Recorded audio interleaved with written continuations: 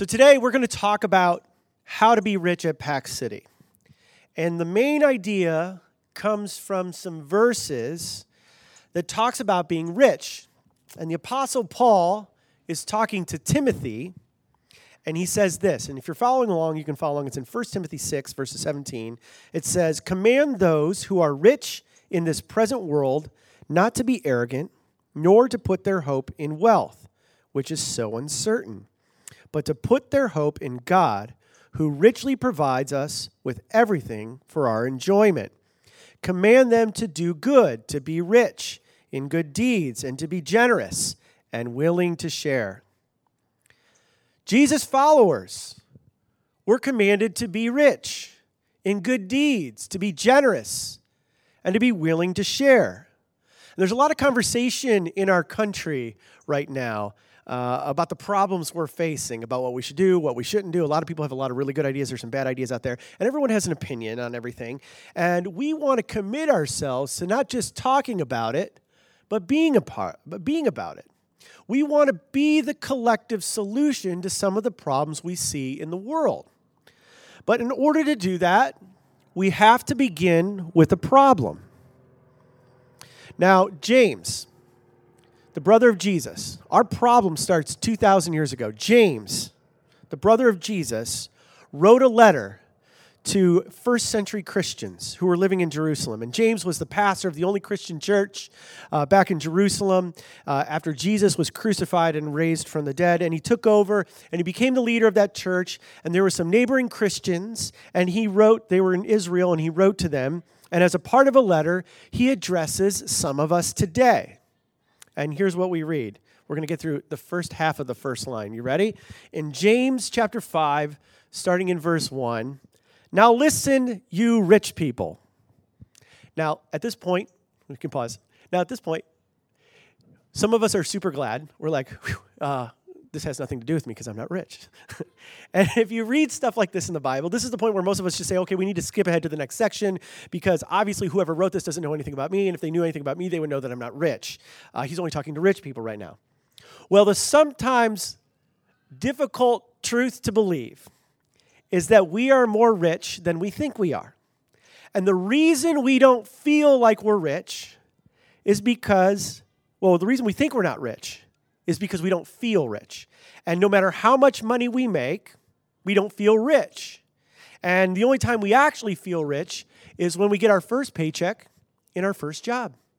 Does anyone remember their first job? Does anyone remember it by a show of hands? Yep, just very quickly. Oh, yep, up and down. Yeah, I remember mine. I worked for S&R Produce. S was for Sam, R was for Rick. It was a family-owned produce stand. And I worked for them, and it was so good. I was really good at stacking fruit. And they were like, "You want to stack this fruit?" And I'm like, "Yeah, I'll stack this fruit." I would stack it up. And the vegetables, and I would do it. And I was so good at it that I almost didn't get fired like 10 times. But when I got that first paycheck, I looked at it, and I was like, wow, I'm rich. What am I going to do with all this money? And that was the first and the last time I've ever felt rich. The truth is, we don't feel rich for a number of reasons. First, some of you have no financial margin. No matter how much money comes in, no margin means that there's no financial peace. And in fact, some of you are making more money than you've ever made in your life, or more money than you thought you would ever make, and you still feel a financial pressure that it would not make sense to anybody else in the entire world. And the other reason we don't feel rich, and the reason we don't recognize that we're rich, is because we know what everybody else has. We know what everyone else makes. We know what everybody else drives. We know the vacations that they go on. We know what everybody else wears. And then there's Instagram, and that's not helpful. It's a curse because everyone we look at on Instagram, they look better than us, and even their kids dress better than us, and they look better than us, and everything looks better than our sucky little lives. Why can't I have more? Why can't I do more? Why can't I go on cool vacations like that? Why can't I travel because I don't have it? And without meaning to, we can fall into something called the comparison trap. And the reality is, and you won't feel this, and there's no way to make you feel this, and the fact is it's not important that you feel this. The reality is, the starting point, the fact is that when we think about what we have or what we've been given or what we will have or what we're going to do with what we have, by international standards, By international standards, according to a statistic from the World Bank, the Bank of the World, whatever that is, the World Bank, if you have a household income of $34,000 a year, that puts you where? Sounds destructive over there, do you? That puts you in the 1% club. That puts you in the top 1% wage earners in the entire world. And whenever I say this, I've said this before, I don't get a round of applause. We're not all like, oh my God, Lord, let's just respond and worship because we're the 1% club. You don't feel it. You don't feel it. And you're not, if you're married or you're with your significant other here to your sweetheart, did you know we're in the 1% club? They go, no, you don't, because you don't feel it. And there's no way to make you feel it. And the implications of this, the goal of this is not to make you feel guilty. The goal of what I'm saying is to help you feel responsible. There are millions of people around the world today that look at you and me and they go, wow, they are filthy rich. Now back to James. There's an assumption in the first century that people around the world, if they were rich, that meant that God loved them more, that they were more blessed. Rich people are favored by God, that's why they're rich. People who are sick or born with diseases, not so much. Poor people, definitely not so much. And God doesn't care about them so much. People thought that rich people were more loved by God. And then when Jesus came to the earth, he set the record straight. And we learned that, and now if you're taking notes, you can write these things down. There's a fill in the blank. Rich people aren't more loved. Rich people are more responsible. Rich people are more accountable. Rich people are actually expected to give more, to be more, to serve more because they have been given more opportunity. And so James says this. We went through the first half of the first line of the first verse. He says, now listen you rich people, now that we're clear on who's rich, weep and wail because of the misery that is coming to you, that is coming on you. And now this was a shocker. He's saying, rich people, you're not as secure as you think you are. And we're thinking, well, wait a minute. Rich people are the most secure. They have the most secure future. People who are wealthy never worry about the future, right? People who are rich, they never worry about money, right? Well, you see, James is smart. James knew that the more you have, the more you tend to worry. Because rich people make the terrible mistake that most of us make. And if you've made this mistake, it may actually mean you're rich. Rich people have a tendency to put their trust in their wealth rather than in the one who richly provided it for them. And this is something that poor people do. Poor people never put their money in their riches because they don't have any. And that's what happens. So as soon as you begin to accumulate, as soon as I begin to accumulate, as soon as, and without meaning to, our trust migrates from our Heavenly Father, who is the provider of all good gifts, onto the stuff that He provided, onto what we can do with what we've been given. And this is so strange because many of us have more than we ever thought we would have, but we worry about it more than we've ever worried about it before. It's as if no matter how much we have, it's never enough because it never is enough. And it leads to an endless supply of what ifs. What if the stock market? What if this thing with the investment doesn't come through? What if I have an unforeseen expense? What if there's a medical condition? What if my husband leaves? What if my wife? What if? And consequently, without meaning to, our trust migrates from our Heavenly Father to wealth and what our stuff is and what we can do with our stuff. And the statistics prove this. The more we get, the more we accumulate, the more we have, the quicker our hands close around it. So James keeps going. This is just the first verse. Now we're into the second verse. He says in verse 2, your wealth has rotted, and moths have eaten your clothes. Your gold and silver are corroded. Look, you have so many clothes that the moths are eating them. Look, you have so much gold and silver stacking up, it's beginning to tarnish. It's actually beginning to lose value. It's decaying. It's depreciating. And James' point is simply this. You have held on to so much for yourself, it's not good to anything for anybody. No one can benefit from this. In my apartment, which is huge, close to 750 square feet. It's beautiful. We have a pool, so that's cool. It's a shared pool. In our living room, which is huge, which is like 700 of the square feet, we have a coffee table, lovely, beautiful. Is it mid-century coffee table? Beautiful. No one's going to correct me here anyway. So we have a coffee table, and if you open those drawers, they're somewhat organized, but quickly they're becoming one of those drawers. Do you know the drawer? Where you open it and you're like, oh my God, you would not be surprised if a hand fell out of it.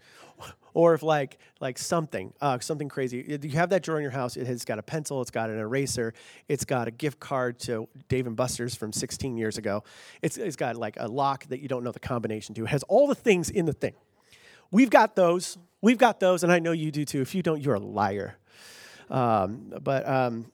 We have one, and in there you will find, I believe, is it 1 or 2 iPhones that just are unused, totally unused, just sitting around. And those iPhones, they sit there because I did the thing that I thought was the right thing to do in the moment. I thought, well, you never know, my iPhone might break, and I know I have the iPhone insurance, but I might need this iPhone. And so I put it in there. Had I sold that other iPhone, I could have given away the money to charity, and I could have got on with my life, or I could have given it to someone, and they could have got use for it. But the result is, the thing that I did that thing, someday I might need this, someday I might need to be able to use this, and it disappeared into a drawer for like multiple years, and now it's back to haunt me for this talk. Because now it's not good to anything, it's not good for anything to anybody. And James reminds us that the issue is not how much comes in, it's how much stacks up. If you're taking notes, you can write that in. The issue is not what comes in. The issue is how much stacks up. It's what stacks up. And James, brother of Jesus, turns into a prosecuting attorney in this moment. And he leans into his audience and he says this, their corrosion will testify against you. The decay of all this stuff, the things we accumulate, the things that we hoard. You think you're doing a good thing by hoarding. You think you're doing a good thing by stacking it all up. It's actually all the things that you're collecting are actually going to testify against you. There will come a day when you think all the things you're doing are good and responsible things. They will actually testify against you. People will look at your stuff and they will not think good and positive vibes towards you. They will think negative things about you. And then James gets really brutal. And he leans into their culture. He leans into the culture of the day in first century Israel, and he says, their corrosion will testify against you and eat your flesh like fire. Now, this is common judgment of God language. And in ancient times, people were often judged publicly, and they were punished publicly, and they were oftentimes punished violently. And people had a tendency to judge what happened on earth as it related to punishment of what God would do in the future. Now, James is saying that God would punish them for what they had mishandled, the stuff that they had been given. They had mishandled it ultimately because God provided for them. And James assumes that there's going to be an accountability one day, that everybody who has been given anything by God will be accountable for what they've been given. Now, why would he think that? Why would James think that we're going to be accountable for that stuff? Now, I know some of you here aren't sure what you believe about God. A whole personal God. I don't know what you think about judgment. I don't know if you feel like you're smarter than all that. And if you are, I get all that. I understand that. But James believed that God is actually involved in the details of our lives. And James believed that there is an afterlife. And James believed that we're accountable for how we live our lives because of one simple thing. It wasn't because of what he was taught. It wasn't because of something that he read. But he thinks this because of one single incident that happened in his life. Can anyone guess what it is? Here it is. Here's the one incident. James, he watched his brother Jesus crucified. He knew where his brother Jesus was buried. And then he had a conversation with his brother Jesus after he rose from the dead. And when you have a conversation with someone who comes back to life, comes back from the dead, you tend to start believing in eternal life. And so in the middle of James's life, James embraces this idea that his brother was actually God. And ultimately, James was killed and he was stoned to death for running around Jerusalem believing that his brother Jesus rose from the dead and that he was Lord and he was the Messiah. And James, he had a conversation with his brother Jesus. He tells us that there's an afterlife. And he tells us that we're accountable to our Heavenly Father for what we do with our stuff. Now, in case he thinks that we're missing the point here, James tells us straight up. He says, their corrosion will testify you and eat your flesh like fire. You have hoarded wealth in the last days. And the implication of this is that the end is near. And that doesn't mean anything for us in terms of like end times, maybe you were taught when you were growing up, but here's what it means. It means why hoard when the time is short? Now, this is a really interesting question for you. It's a really interesting question for me. Maybe you're a religious person, maybe you're not. Regardless, it is something that we all have to wrestle with. Why would we hoard and save for a future as if we're going to live forever? Here's what I know. You are going to run out of time before you run out of stuff. And for most of us, not all of us, but most of us, we're going to run out of time before we run out of money. Now, let me talk about it this way. Have you ever had a relative that either passed away or maybe they had to downsize, move to a smaller place, or maybe they moved into a nursing home or something like that.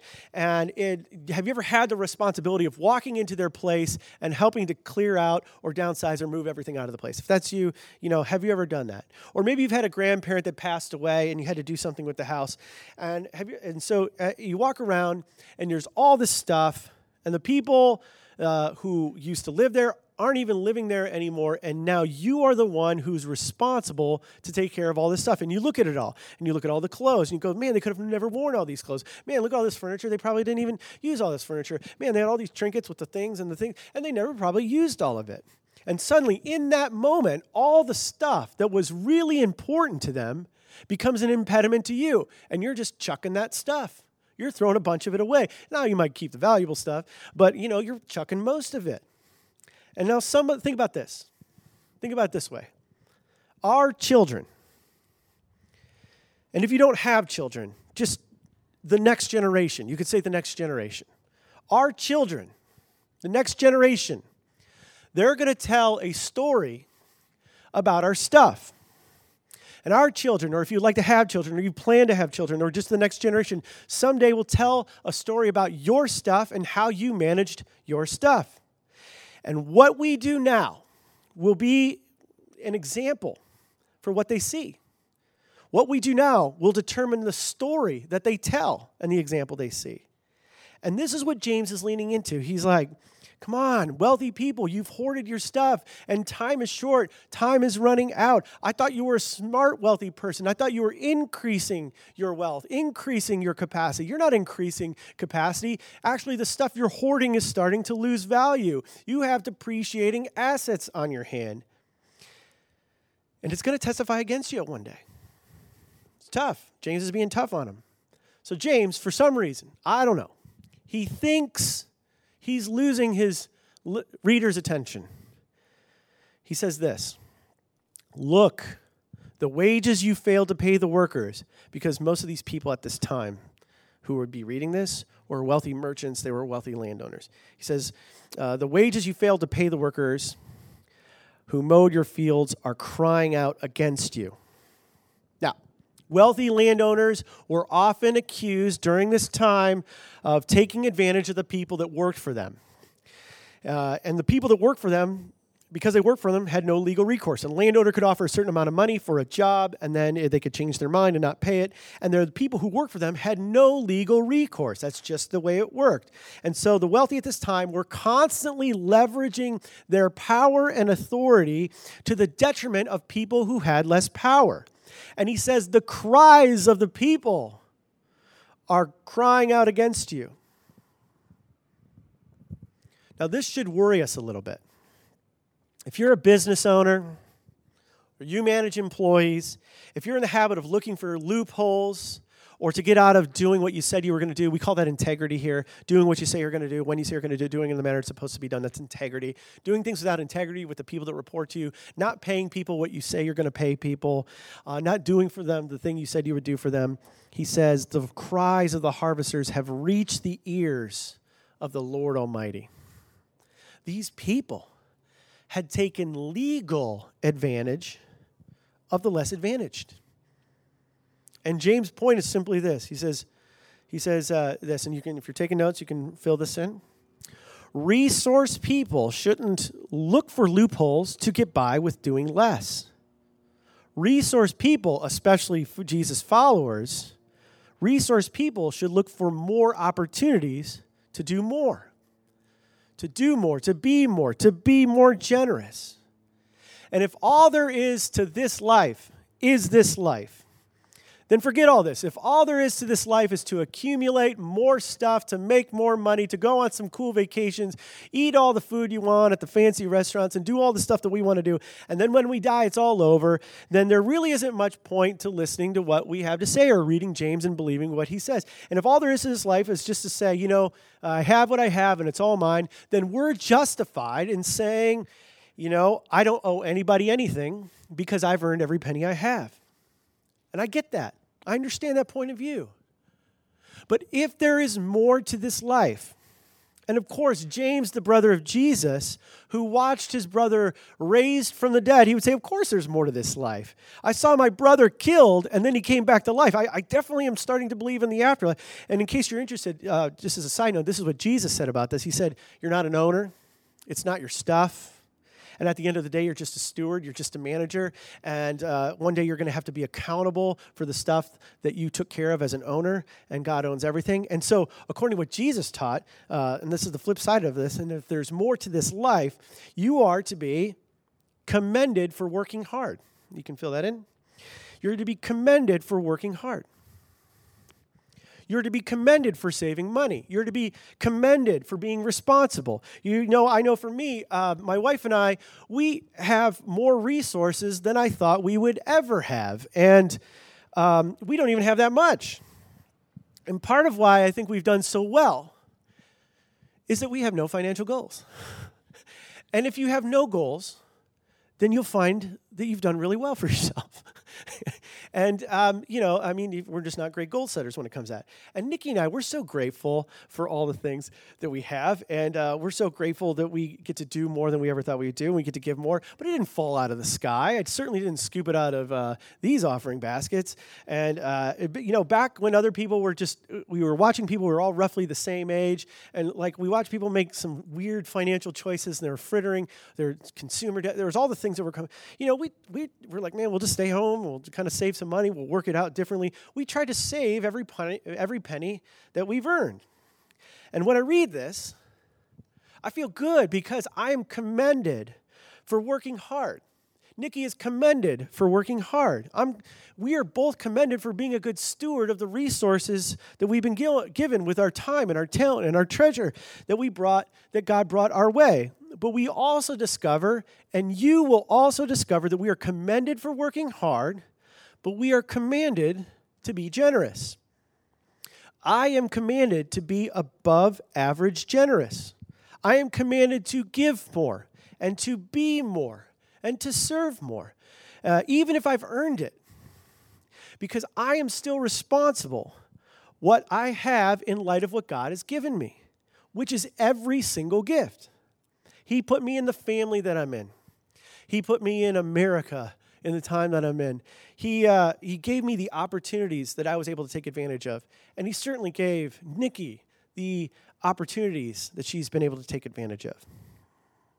And at the end of the day, no matter what we've accomplished or what we've earned, we're still accountable to our Heavenly Father. Why? Because at the end of our life, we're going to leave it. How much of it are we going to leave? 100% of it.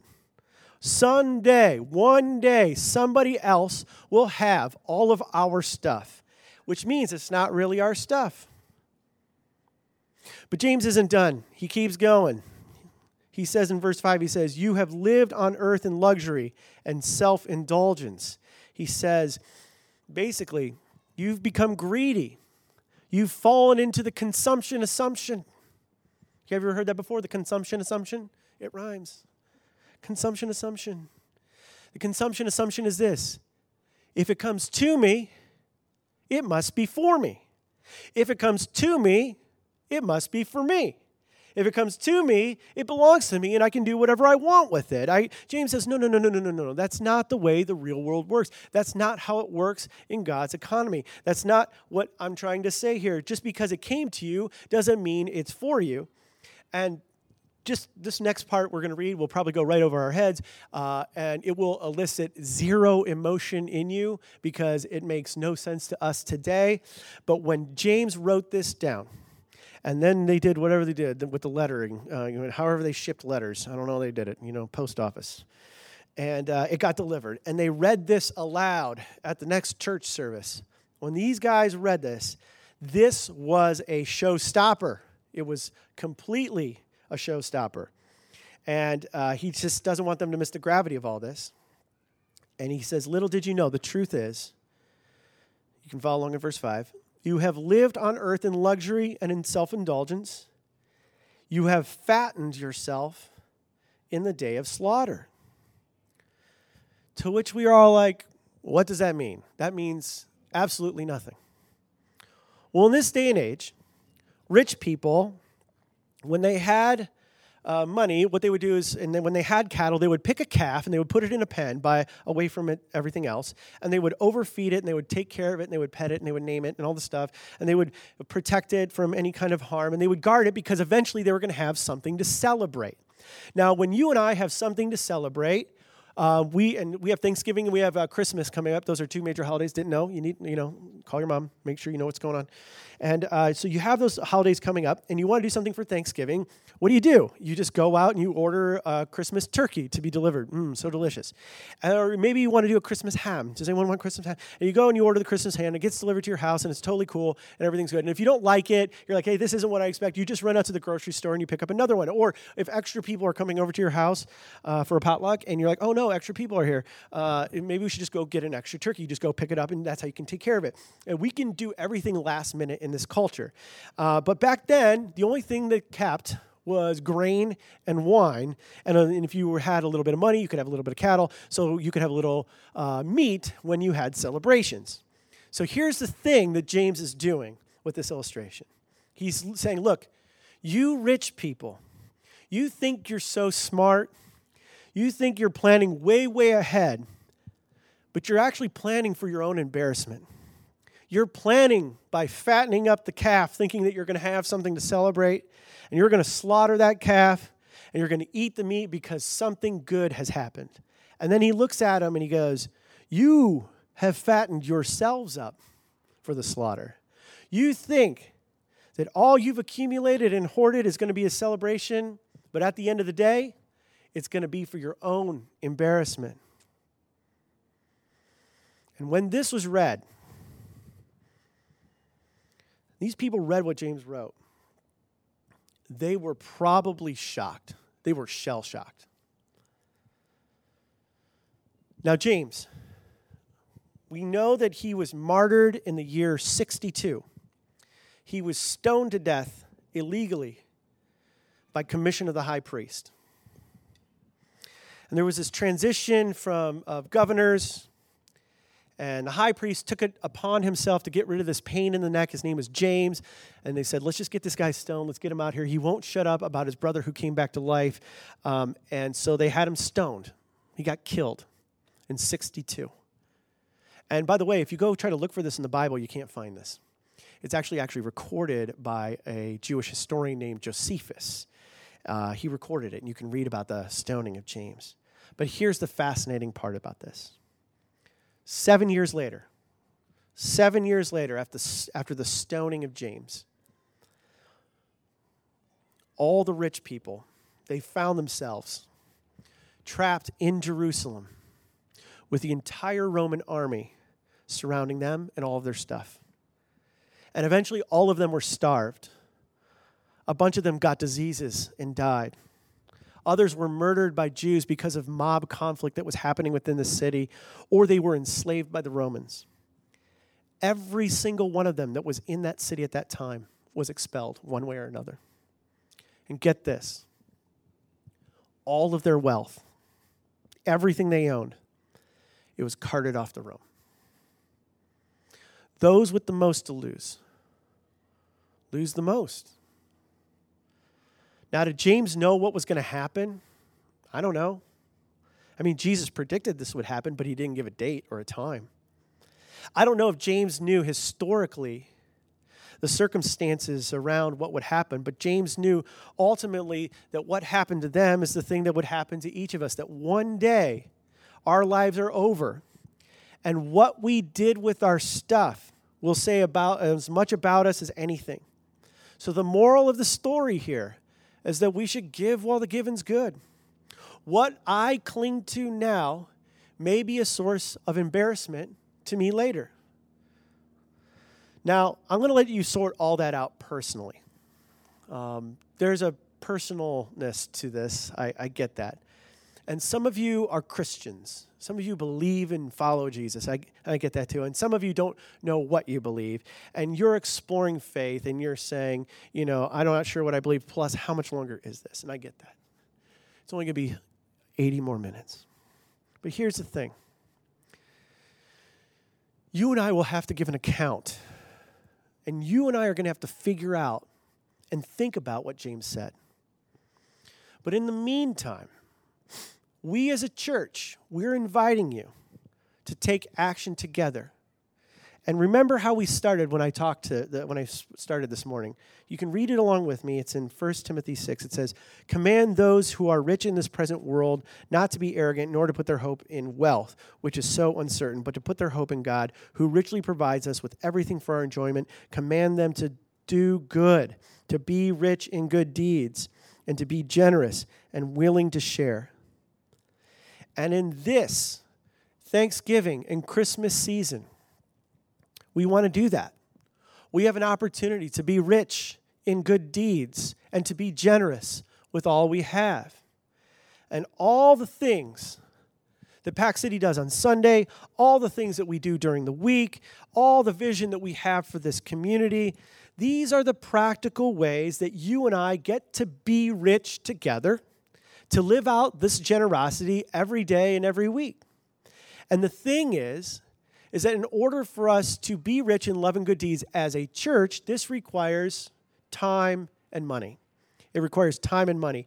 And Pack City is actually funded by the tithes of its regular attenders who choose to give faithfully. And Pack City is empowered by the Holy Spirit. And then, but it is also with the people of God, you and I, who are the hands and the feet of Jesus. And we give our time and our talent in order to do the things that God's leading us to do. So it's a combination of time and talent and treasure that we live out these things at Pack City. So today, I'm inviting you to 100% participation. That 100% participation for everybody who either calls Pack City their church home or who regularly attends this church. I know sometimes we can live in the ambiguity of I'm not sure if I this is my church home, but I come here every week. So there's some ambiguity there. So I'll let you sort that out. But for people who call this their church home, this is for you. And if you're visiting here for the first time, or if you're just kind of doing the Thrive in 5, this is not for you. This is a family conversation. So you can just sit back and enjoy.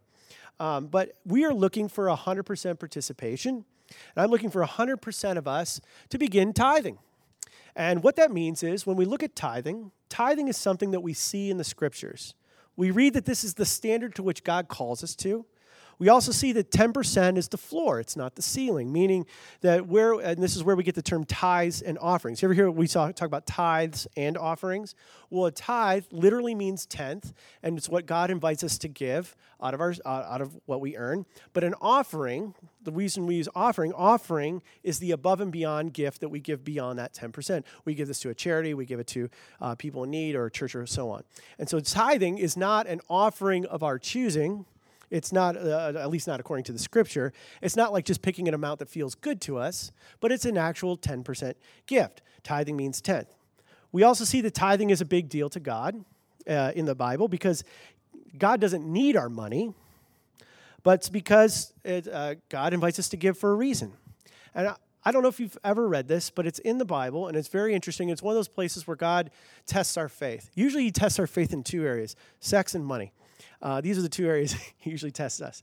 But there's the only place in Scripture where God says, test me. God, test me. He doesn't say test me when it comes to certain things in our life, but when it comes to finances, he says, test me. Tithe. Give 10%. See what happens to you. It's the only place here he says, test me and see if I will not open the floodgates of blessing in your life. Does he promise financial blessing, kind of like a health and wealth gospel thing? No, he does not. He does not do that. But he does offer blessing for those. And he says, test me. He says, test me, tithe, see what happens. And when it comes to blessing, God often blesses us as we choose to obey in faith, even when we don't know what that will turn out to be. And so, just a word to some of us here. If you are currently tithing at Pacific City Church, if you're giving that true 10%, I just want to say thank you. I just want to say thank you for doing that. Your tithe doesn't go right into my pocket. It doesn't go somewhere, whatever. Your tithe is actually a gift to God because of what God has done and blessed you in your life. That is a gift that you're giving back to God, and I believe that. And I would say, may God continue to bless you as you press into that, for those of you that do that. I would also ask you, pray and consider the ways that God might lead you to be above and beyond givers in this next season. Maybe it's charity water. That's something that we always like to give to. Maybe it's heifer.com, heifer.org, not heifer.com. I don't know where that's going to take you. Heifer.org, heifer.org, where you can buy an animal that helps feed a family with a thing. There's all these different opportunities. Where are the opportunities where you can give above and beyond because God has given generously to you? So I'm not, Upward Bound House. We've done some things with Imagine LA. So pray and consider what that is for you. And for those of you who are not tithing and you consider Pac City your church home, again, if you're a visitor, just sit back and enjoy. But I'm inviting you to begin tithing. We're inviting you to begin tithing and give and to be faithful to the Scriptures, what God invites you to do and God commands us to do. Also, if you're not tithing and you consider this your church home and you have extenuating circumstances, which is, maybe you found yourself in some personal debt, some consumer debt, some credit card debt, some things that are going on. You're living on the margins, as I described earlier. I'm inviting you to pray and consider how you can get into a healthy financial situation. Some of you are in an unhealthy financial situation, and that needs to change. We have resources for you to do that because I believe that God wants to bring financial freedom to every single person. We believe that. We want that for you, but it requires sacrifice for you to get there.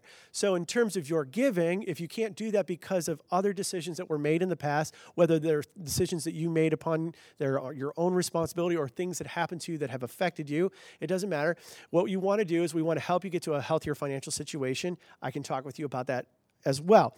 But we just encourage you to not, if you can't give the 10, if you can't give a true tithe, then you should consider a percentage that you can give and commit to that. And as your life becomes healthier, as your financial situation becomes healthier, then you can commit to give more. But we really do. We don't want to just be like, hey, just give. We want you to become financially healthy. Just like we want your body to be healthy, we want your mind to be healthy, we want your spiritual health there and everything. Your financial piece needs to be there as well. So here's why you're invited to do this. This church's impact. Now, I know we're restarting, and COVID blew everything up for everybody in every church, and all the pastors are sitting around going, what happened? And did you know that over 50% of the church in America just hasn't shown back up to church? Did you know that's happened? So we're all in this, figuring it out. We're outside in a field because COVID, and we're doing this. But over the last 3 years, the impact of this church has been like small but mighty. The impact of this church over last year, we've seen over 50 people give their lives to Jesus. Some of those people have gone on to do some amazing things. They've left LA. We're getting requests to baptize people now. We've baptized other people in the past. We're getting requests to do that now. And actually, if that's something you're interested in doing, we would love to baptize you. As we've prayed for people, we believe God heals people. We've seen God get involved in the details of our life. We've seen dozens of people healed. Now, I'm not exaggerating here. We've actually helped thousands of people who live on the margins, who are homeless or poor. We've helped thousands of people get what they need through some of our partnerships in the city, through Imagine LA, through Upward Bound House, Salvation Army, and others. We've had a massive impact in trying to say, hey, we care not just about us, this little north of Montana church, but we actually care about what's happening in the community. And we've also been able to appropriately build a bridge between mental health and God's spiritual power and what he wants to do with our lives, where we've actually seen the Spirit of God bring healing to people's past and the issues they face. So now that they're walking in a healthier situation and in their life situations, they're actually healthier in the way that they work with people and live, and the way they treat their parents, and the way they deal with the thing that happened to them in the past. God has done a powerful work in them. So we're ready to do more. We want to be more. We're ready to go to the next level. Our vision for the next 12 months is to see hundreds of people encounter God through this church. And we're going to invest in you. We're going to invest in some of you who are going to become leaders. We're going to invest in new ministries, and we're going to build the church in which our friends and our neighbors can encounter the living God. And we're going to partner with the community to be the change that we want to see in the world. And so what I'm inviting you to do is to take seriously the words of James and to take seriously the words of Paul. We're inviting you to give and to give generously. And we're also inviting you to serve. It would be great for 100% participation if everyone would join a team. We could join a team. We can make Sundays a great place for people to encounter God. And then also we can be generous with our time and serve people during the week with our time and our energy and our talents. And so as you give and as you serve in Pack City, I believe that we can have a stronger impact, and we can flourish, and we can become the life-giving church that God has called us to be in 2022. And so the thing is this: if you're a Christian and you know this is clear, Jesus says that your devotion to God, your devotion to the God that you cannot see, your devotion to God is best demonstrated and most authenticated through your love of the people that you can see. And as a Christian, over-the-top, extravagant generosity is the absolute perfect response in light of God's extravagant grace to us. And I don't want us to miss this opportunity. We want to make a huge difference. We want to make a huge difference this Thanksgiving and this Christmas and this next year, and to make a huge difference in our community. And so let's give, let's serve, let's love. Let's show our community that religion is more than just sermons and songs. Let's demonstrate the generosity and the compassion that Jesus has shown for us for the rest of our world. Let's be rich together.